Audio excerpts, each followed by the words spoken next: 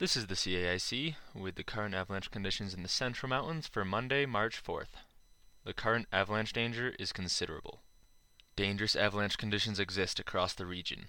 The most dangerous slopes are steep, wind-loaded slopes near and above the tree line, where you can easily trigger an avalanche in the new snow, and it might step down to deeper weak layers growing in size. We are just coming out of an avalanche warning, and there are several different avalanche problems to manage. So if you choose to travel in avalanche terrain on Monday, be aware you are threading the needle. If you don't want to thread the needle, you can find safer backcountry travel by sticking to slopes less than about 30 degrees steep without similarly steep slopes overhead.